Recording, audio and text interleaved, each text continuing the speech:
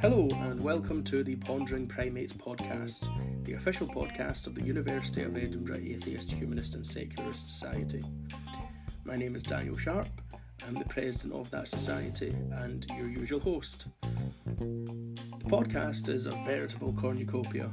We have different guests on each episode to discuss a range of issues from religion and secularism to film, art and literature. If you want to contribute, then do get in touch.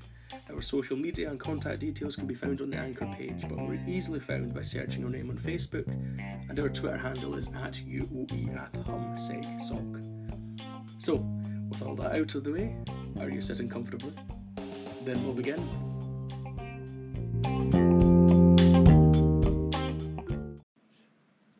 Hello, it's Daniel here. Welcome to the Pondering Primates podcast. I've got Adam Ramsay, who's a journalist and a writer for Open Democracy. Hello. Hello.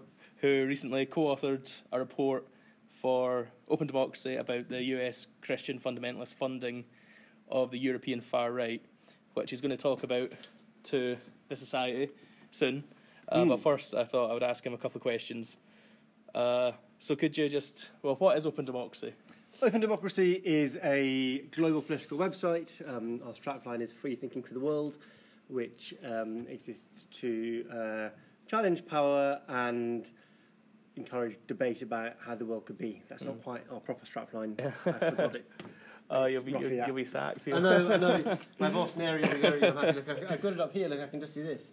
I can open in a new tab, and then it will tell us about Open Democracy is an independent global media platform. Through reporting and analysis of social and political issues, we seek to educate citizens, to challenge power and encourage democratic debate across the world. Very good. Yeah. There you go. So we've got the proper definition. There we go, So yeah. you won't get sacked now, you've done it. I always think it's important to remember that in the modern world, the secret is not being able to remember information, it's knowing how to get it very quickly. You saw me there good. Demonstrate that skill. Yeah. That's as a modern journalist, that's what we need people to do. I'll remember that. So this report, could you give us a brief sort of précis of it, a brief overview? Sure. So I think the important point for me here is that kind of far-right and ultra-conservative institutions always like to sell themselves as representing like the people against some kind of abstract liberal elite. Yeah. And you go around Europe, and I'm going to talk a bit about doing this myself, and you find this is the thing they have in common. When in fact what they represent is the interests of the elite, and they're funded by the super wealthy and the elite. And so I spent a week in Turin about a year ago with a colleague who runs our gender section, she's called Claire Provo, talking about, in the run-up to the European elections this year, what we could do to investigate the far right, and particularly kind of far-right attacks on women's rights and LGBT rights and so on, and the links between ultra-conservative and religious fundamentalist movements in the far right. And one of the ways we did this through a number of techniques. One of the ways was very traditional follow your money story. And so the hypothesis was we've seen this kind of rise in Christian conservative activism, attacks on gay rights, attacks on trans rights in particular, attacks on women's rights across Europe recently. And the hypothesis was that's come from somewhere. It's not like an organic demand of people. It's not like 10 years ago lots of the people who are kind of quite religious knew what they thought about trans people. Yeah. You know, like this has come from outside. Yeah. And so our hypothesis was it's probably mostly come from America, which is where you see this politics before and where there's money. So we did a very simple thing in a way, which is we went through all of the financial filings of the big religious fundamentalist organisations in the States. They've got to submit these financial forms, which declare, among other things, how much money they're giving to other bits of the world by region. So this has, there's a box for Europe, there's a box for the former USSR and Latin America and so on. And we just added up these various organisations' contributions to Europe in recent years. And what we discovered is that Europe has, in the last few years, become the main place that American kind of religious fundamentalist organisations have been pumping their cash. So it used to be that they poured their money into Latin America, and now that seems to increasingly be going into Europe. And so we find specifically that over the last 5 years, we've seen £30 million of dark money, $30 million rather, of dark money, so money from unknown sources originally, coming from religious fundamentalist organisations in the States into Europe.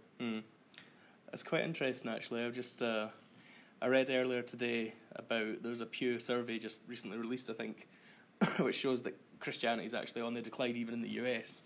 It's on a fast decline, which makes me kind of wonder, are these sort of initiatives by these fundamentalists a sort of last gasp? Because they're kind of losing already. They're losing the people. I think it's important to understand the difference between the rhetoric of the far right in the 1930s and the rhetoric of the far right today. Where in the 1930s, then they talk about Aryan supremacy. We are all powerful, and the kind of the Christian races are the great people who are going to conquer the world, and so on. Whereas the equivalent people now have this kind of this white genocide narrative, this like we're under attack, we're under siege, we're losing. There's the kind of the incels and that whole world of people who are sort of, isn't it unfair that there's some brown people now, and so that's a huge shift, and that, as you say, displays a kind of weakness in a sense that they are losing. The thing I'd say to contradict that though is that they think they're winning. Yeah. So I spent a week, as we'll talk about maybe later, at an event called the World Congress on Families, which is where these groups all gather. I was there undercover, kind of posing as a funder. Is there not a Netflix documentary about that group? Or the family from the American one? So that's about one. It's kind of in this world, but it's a different specific organisation. Yeah. And they were they're talking about how, they see Trump and Modi in India, and Erdogan, and Viktor Orban in Hungary, and the Law and Justice Party in Poland, and so on, as this network of sort of, religious, conservative fundamentalists bringing back, the old order as things used to be, and so on. And so they think they're victorious. Bolsonaro, they were hugely excited about Bolsonaro, the fascist president in Brazil. In fact, it's likely that the next World Congress on Families will be in Brazil because of his election there. So they do see themselves winning politically, even though, as you say, it's true that that base of their support, the kind of mass Christianity, is in some ways in decline. I wonder, and sometimes I suppose they do have reason actually to be optimistic. Well, they would be optimistic about the future, so they've got reasons to be so. But I feel sometimes sort of triumphalism is often a sign of insecurity. Yeah, I think it might be some insecurity. Well, I think that doesn't mean that it's not a danger. I think that's right, and also in fact, interesting. That makes it even more a danger in a sense. Absolutely, people under threat can lash back, and in many ways, what we see is elite groups or groups with quite a lot of social power, like white men, reacting against the kind of minor relative rise in power of women and people of colour, and so reacting back with misogyny and racism and homophobia. So absolutely, what we're seeing you could describe as a backlash. In fact, the project that that this work was done through is called Tracking the Backlash, i.e. the backlash against feminism, against LGBT rights. And so that's absolutely right. I think it's also worth drilling into the figures, though. I've not done this, but I'd ask the question of you about religion in the States, because there's a big difference between talking about how many people see themselves as Christian in general and how many people come from what you might see as kind of ultra-conservative evangelical movements or ultra-conservative churches. So my understanding is that there has been a significant growth in evangelical Christianity, both in the States and in Europe. And that's often replaced what you might see as more kind of soft liberal kind of Anglicanisms and sort of soft left Catholicism and so on. No, I don't actually. I didn't have time to look into that Pew report. I just kind of briefly skimmed the article and saw it was basically a decline in Christianity. But I didn't. I don't know if it's just a sort of mass Christianity, not the evangelical sort of wing. Yeah. So my guess would be that whereas 20, 30 years ago, huge numbers of people who didn't actually go to church would have vaguely described themselves as Christian because they kind of see it as their culture, but wouldn't necessarily let that affect their views in any kind of notable way. What we're seeing now is a kind of hardening where people who do describe themselves as Christian are rushing to a more evangelical, our generation in a way. I mean, maybe different generations are probably older than that now.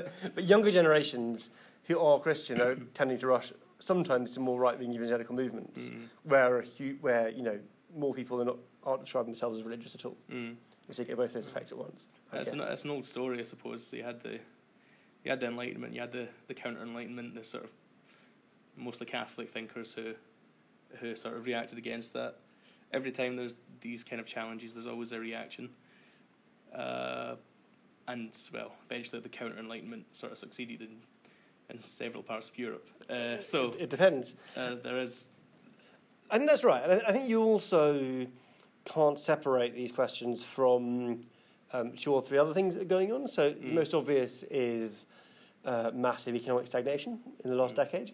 And so, the most obvious driver of kind of the rise of a particular brand of further right politics, which you kind of summarise as family, faith and flag, has obviously been the financial crisis, 2007-8, the austerity that followed it, the stagnation of wages in America over 40 years, and, the fact that because we've had a huge collapse in the traditional media model, not that was ideal in any sense, but an increasing oligarch control of the media as advertising revenues have collapsed and the older models died, you've seen a kind of success of the very powerful in driving the narratives around why we had the crisis and what should come next.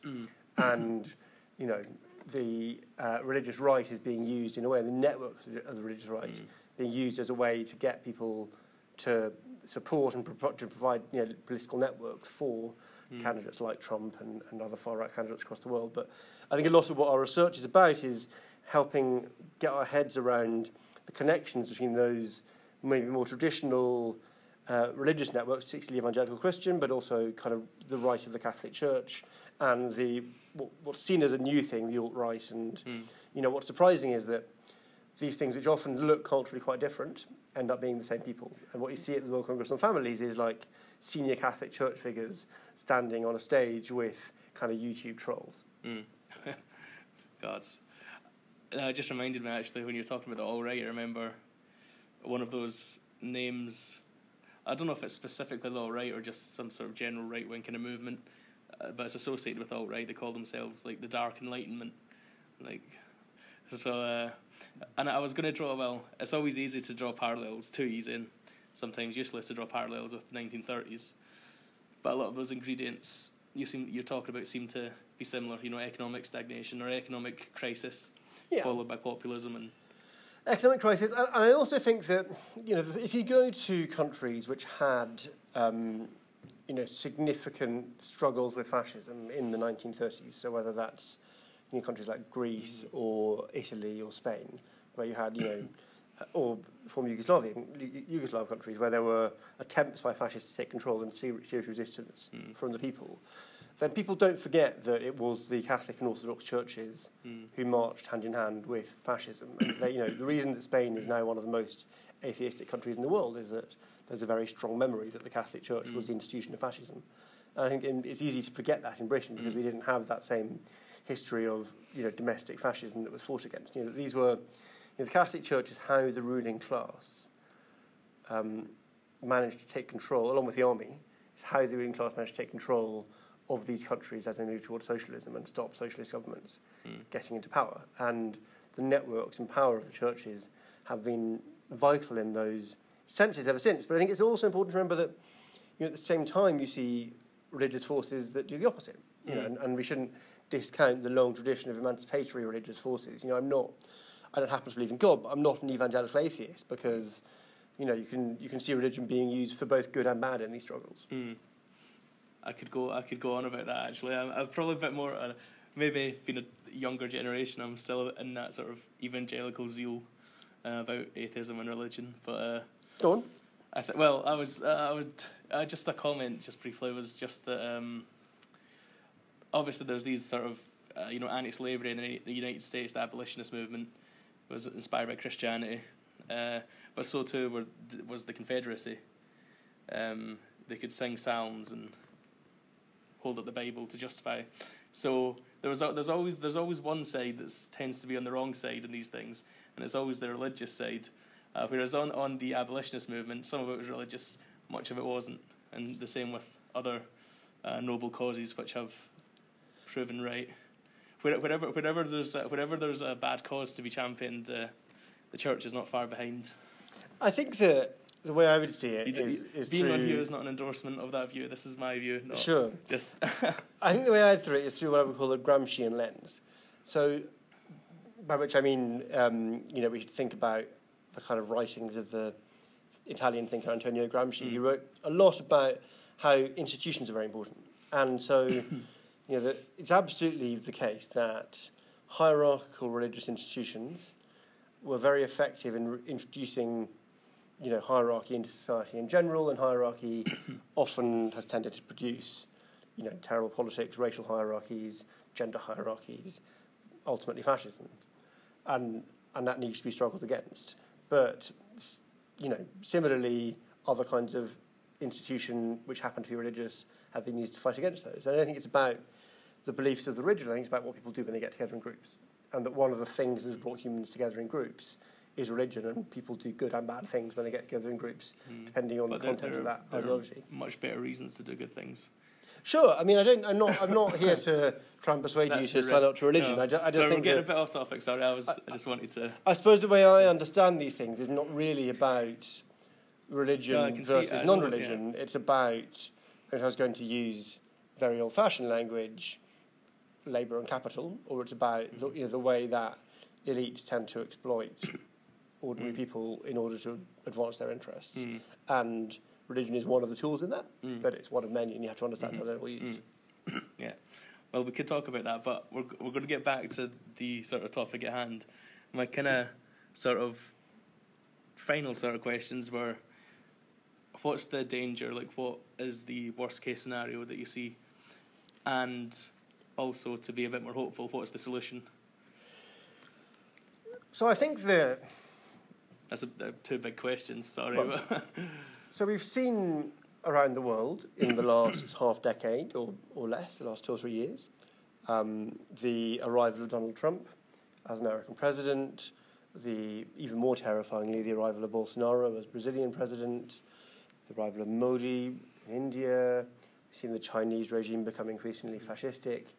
And what that's about is a kind of collapse in the former model of capitalism, neoliberalism, and its replacement by an even worse form of capitalism, which you might call surveillance capitalism, or you might even just call fascism, which is kind of the traditional name for it.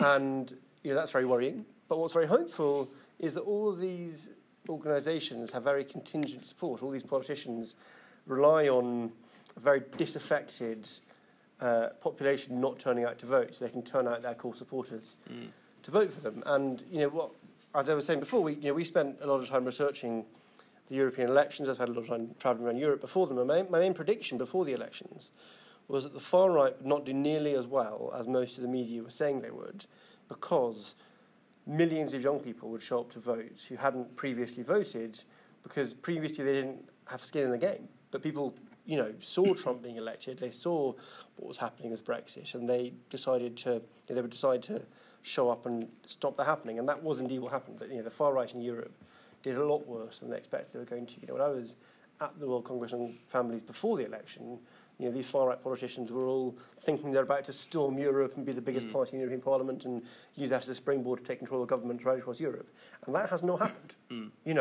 As people have become more engaged with politics, as they've understood that the planet's burning and that the people who are running their countries do not have any kind of solutions to the problem they face, people have understood they need to re-engage with politics, and they've done so, in magnificent ways. And I think, watching young people show up to strike about the climate, watching, huge numbers of people show up for movements against racism and for greater economic equality has been hugely exciting in recent years, and that, I think, will, mark a longer-term trend. And it's true that, the real fight is going to be over whether the opponents of the far right are people who are seen to represent and cling to a dying status quo, which is obviously failing, or whether they can be replaced by people who have any kind of vision for the future.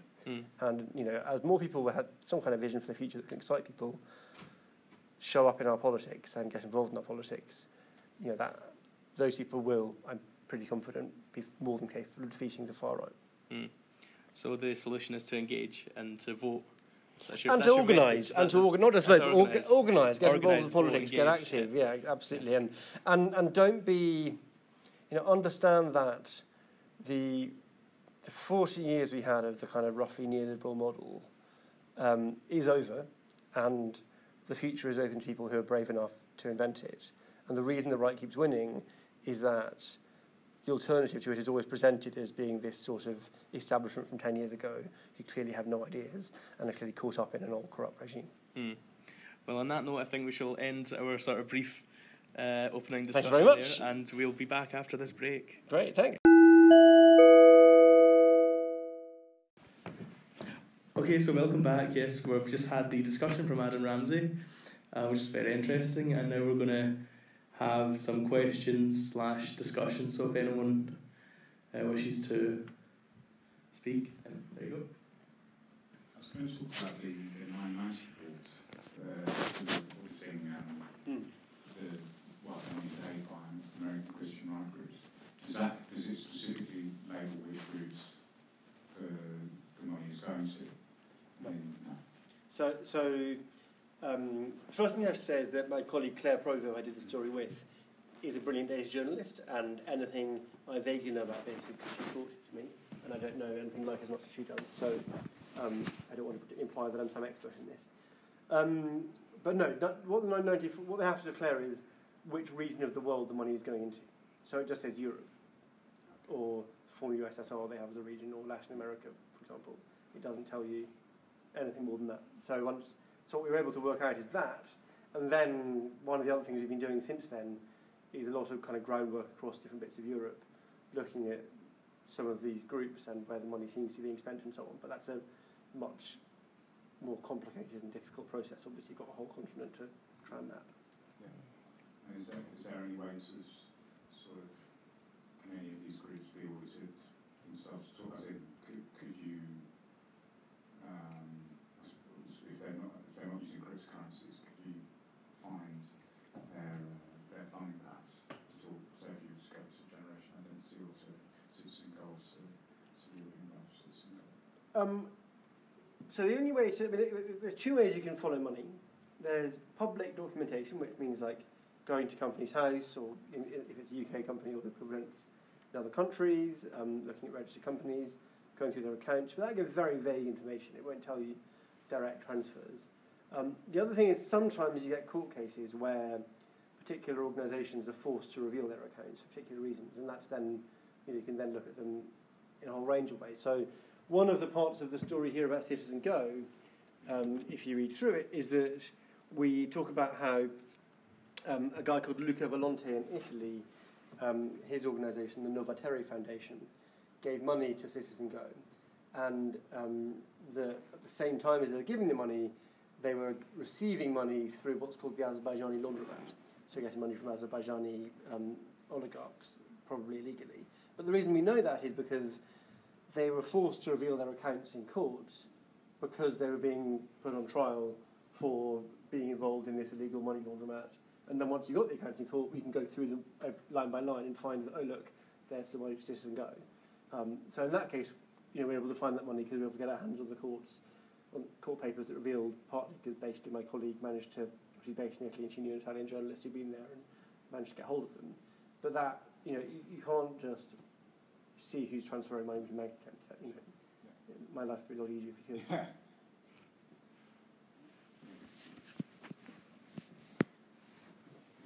I was wondering, in what way do the Christian fundamentalists benefit from supporting these far-right groups?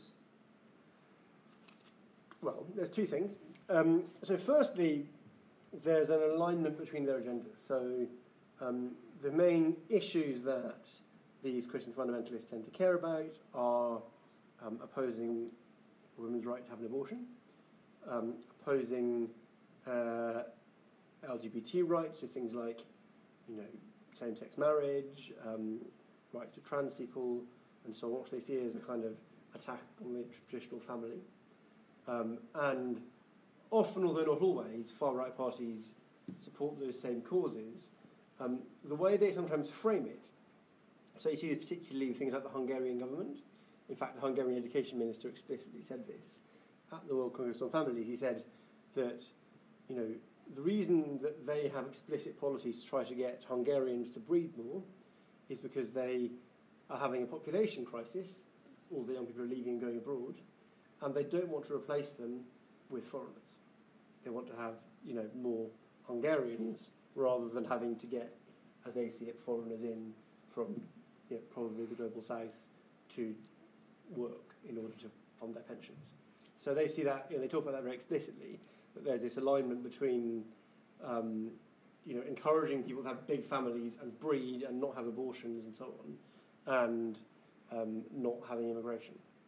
And so that's why, they have this kind of idea of family, patient, flag. But I think also more generally, there's a close alignment because that particular kind of ultra-conservative fundamentalism is about traditional hierarchies. It's about power hierarchies, as is far-right politics.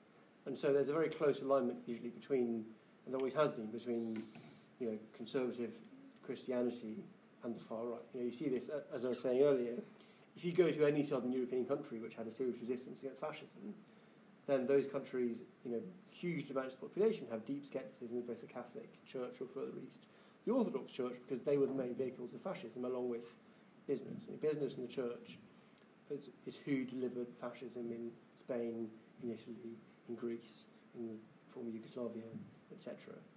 And people resisted them, and that's why Spain is now one of the most atheist countries in the world, because the Catholic Church is seen as marching arm in arm with fascists, as it did.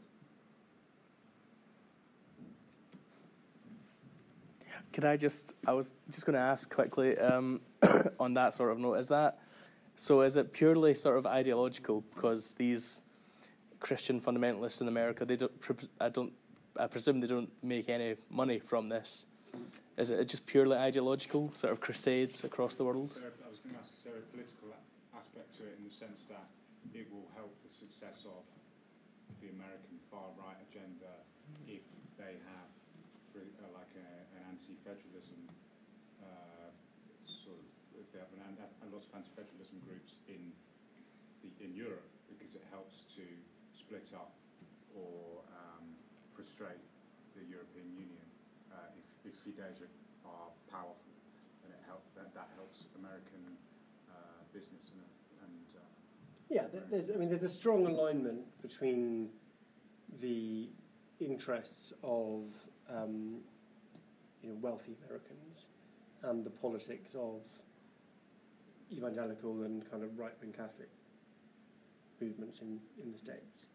And as you say, that absolutely aligns with partly things like wanting to break up the EU and these sorts of attacks on social liberalism.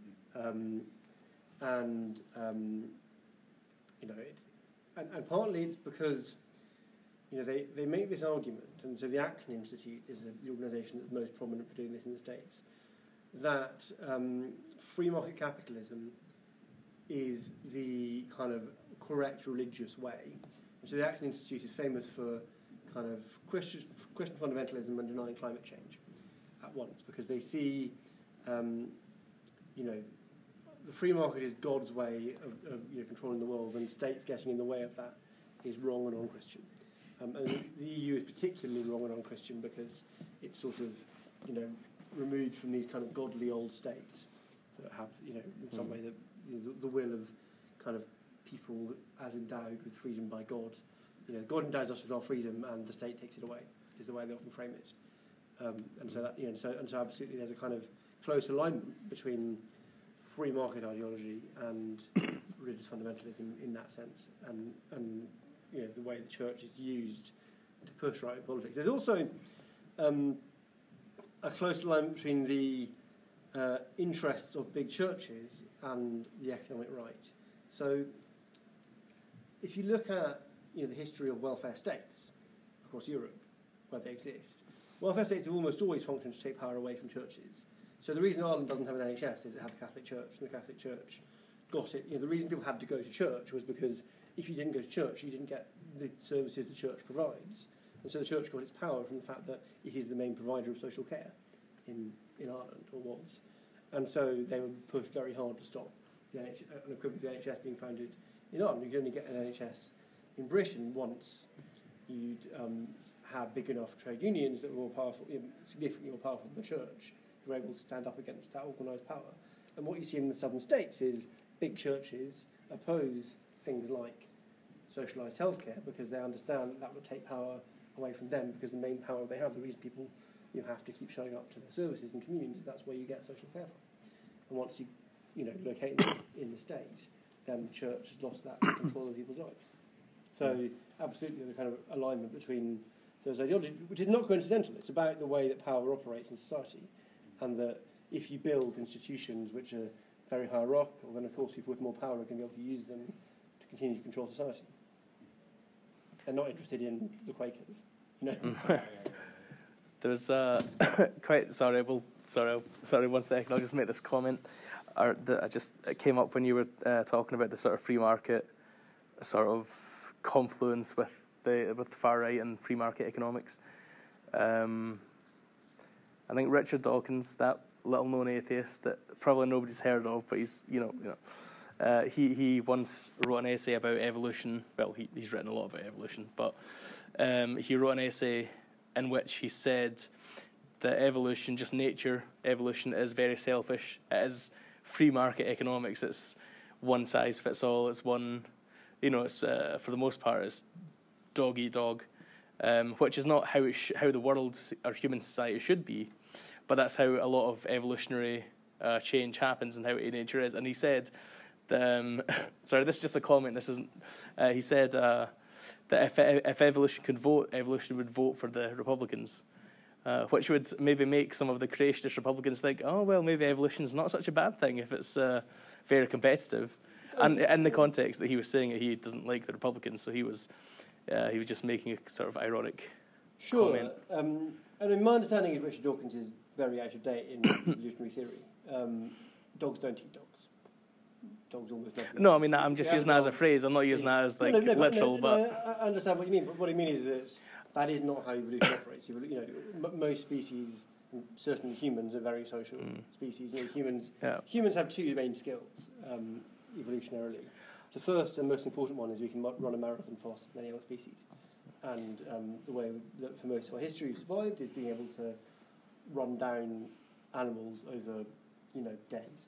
And that's why we are able to survive. And the second is that we collaborate. And that evolutionarily, we evolved to be able to produce these astonishingly large societies where we can, do more than, in many ways, almost any other species by collaborating. And so most modern evolutionary theory, challenges that kind of Richard Dawkins. Can I just add? I don't think it's old-fashioned. I mean, the sort of genetic sort of selection is the kind of accepted evolutionary view. Sure, no, but also, it's not even I shouldn't make comments because then I just go off on a tangent. Now we're talking about evolutionary theory, but actually, again, that was a broad comment he made in an essay that wasn't a sort of work. Has actually, if you read The Selfish Gene, most of it is about cooperation and altruism. And that's what he talks about most in his books, is the evolution of altruism. Sure. So it's not there's a sort of caricature of The Selfish Gene as this sort of free market sort of thing, which he completely disavowed when people took that ideological slant on it. But yes, anyway, we'll talk about evolutionary theory another day. We'll have you back. We'll talk about evolutionary theory. Emma. I was just going to say, in response to why Americans might feel so compelled to participate in this, is that these organizations have done a very good job of reaching people on a moral level, and they infiltrate different groups of vulnerable people, whether that be regular churchgoers, whether that be people who are kind of leaning right on the internet, and they make these moral imperatives that we need to protect Western democracy, we need to protect Western civilization. And so even if the big organizations themselves are only thinking of this, the people donating to those organizations in the States a lot of times feel compelled to protect their interests abroad because they feel like society is deteriorating, especially Western society. Yeah, so I think I agree with half of that, and I would slightly challenge another half of it. So the half I'd agree with is that absolutely there's this strong narrative, and again we see this throughout right-wing politics in general. It wasn't new, but also saw it again and again and again at the World Congress on Families from the stage, where it's kind of fascinating to watch these people give these speeches that were kind of about, implicitly how Western society is under attack, So there's this guy in a MAGA hat, Trump supporter, talking about how Europe and America, our values, our people, our society will prevail. Of course, when he says our people, he means white people. But they tie together that idea of sort of European civilization and whiteness in this way that allows them to sort of adopt some liberal rhetoric while really being fascists. So I think that's important and an important part of the narrative. The bit I challenge, though, is the idea that these are usually vulnerable people. So one of the things I find most fascinating about the way that the media covers the rise of the far right across the Western world recently is that again and again and again, journalists will tell you that this is coming from marginalised groups, people who are impoverished and so on. And the data does not bear that out at all. So I'm not saying you're saying this, but... When I said vulnerable, I meant more in the context of people who would be susceptible to falling for what these organizations are preaching. Yeah. Susceptible might have been a better... Yeah, susceptible. But I think that the thing that makes them susceptible... So just to give you the stats. So, for example, in America, people who earn less than $50,000 a year were 11% more likely to vote for Hillary Clinton than for Donald Trump. People who earn between $50,000 and $200,000 a year were significantly more likely to vote for Trump, and that's why he won. In other words, Trump won because the rich voted for him, not because the poor voted for him. And yet, all the coverage of the election was about how suddenly all these poor areas had voted for Trump. Not really true. What had happened is that people in the Rust Belt who traditionally voted Democrat, didn't show up to vote for Hillary Clinton because they couldn't bring themselves to. But they didn't go and vote for Trump. Working class people suddenly didn't suddenly become fascists. What happened is what's always happened, when fascism rises, which is the middle class voted for it. So in Brazil, when Bolsonaro was elected, 92% or so of the poorest areas voted for Haddad, the Social Democrat candidate, and 97% or so of the richest areas voted for Bolsonaro. It was the middle class who went fascist through largely, or in large part, the rise of evangelical churches in Brazil. You see the same with Brexit, that we're always being told, it's these impoverished areas in North England that voted for Brexit. Most Brexit voters live in the south of England. The most common, if you just ask Brexit voters to describe their class identity, the most common identity is middle class. Most of them describe themselves as middle class. The middle class led the Brexit vote, and yet the media has again and again told us that, this was a working class backlash against some elite. No, it was the middle class voting for a far right movement, which is what's always happened everywhere. Citizen Go. I interviewed one of the founders of Vox about Citizen Go when I was in Spain, and he had a very clear understanding of what he said. This is a movement of middle class Catholics, So sorry, maybe you won't say that. So I would agree with you in that case. But so the people who are susceptible to these things are people with enormous privilege who are terrified because they get their social value, their value from themselves in being more important and more powerful than someone they see as less than them, whether that's because that person is a person of colour or a woman or a gay person or a trans person or whatever. And they feel under threat because they're no longer being told by society that they are innately superior. We are. I'm a straight white man, but we are innately superior, and and that is susceptible. So I think, absolutely, susceptible is a good word, but they're not vulnerable. They're the most powerful in society. In slight defence of the middle class, they did lead the French Revolution at the start. Well, absolutely. They've not always been bad. Well, no, absolutely. and so, if you look at the history of not just the French Revolution. So you look at the history of the 1840s revolutions across Europe. Absolutely, it's always the case that you have to have what, if you're going to use the traditional terminology, a bourgeois revolution before you get any kind of bigger change. So absolutely, one of the most interesting things about British politics is that we're the one country in Europe whose bourgeois revolution failed, and arguably that's why we ended up as the most right-wing regressive country in Northern Europe.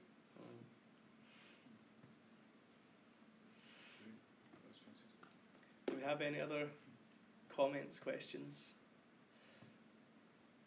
No. No? Cool. But I forgot it. We can wait a moment, see if you remember. Yeah. Well, no, I just wanted to say thank you for a very good talk. It was very interesting. Thanks for having me. And I'm sure our audience of millions will also. Well, thank you all of you. But no, it was very interesting, and I think there's a lot to think about there. Thanks for having me. Sure. Okay, thank you.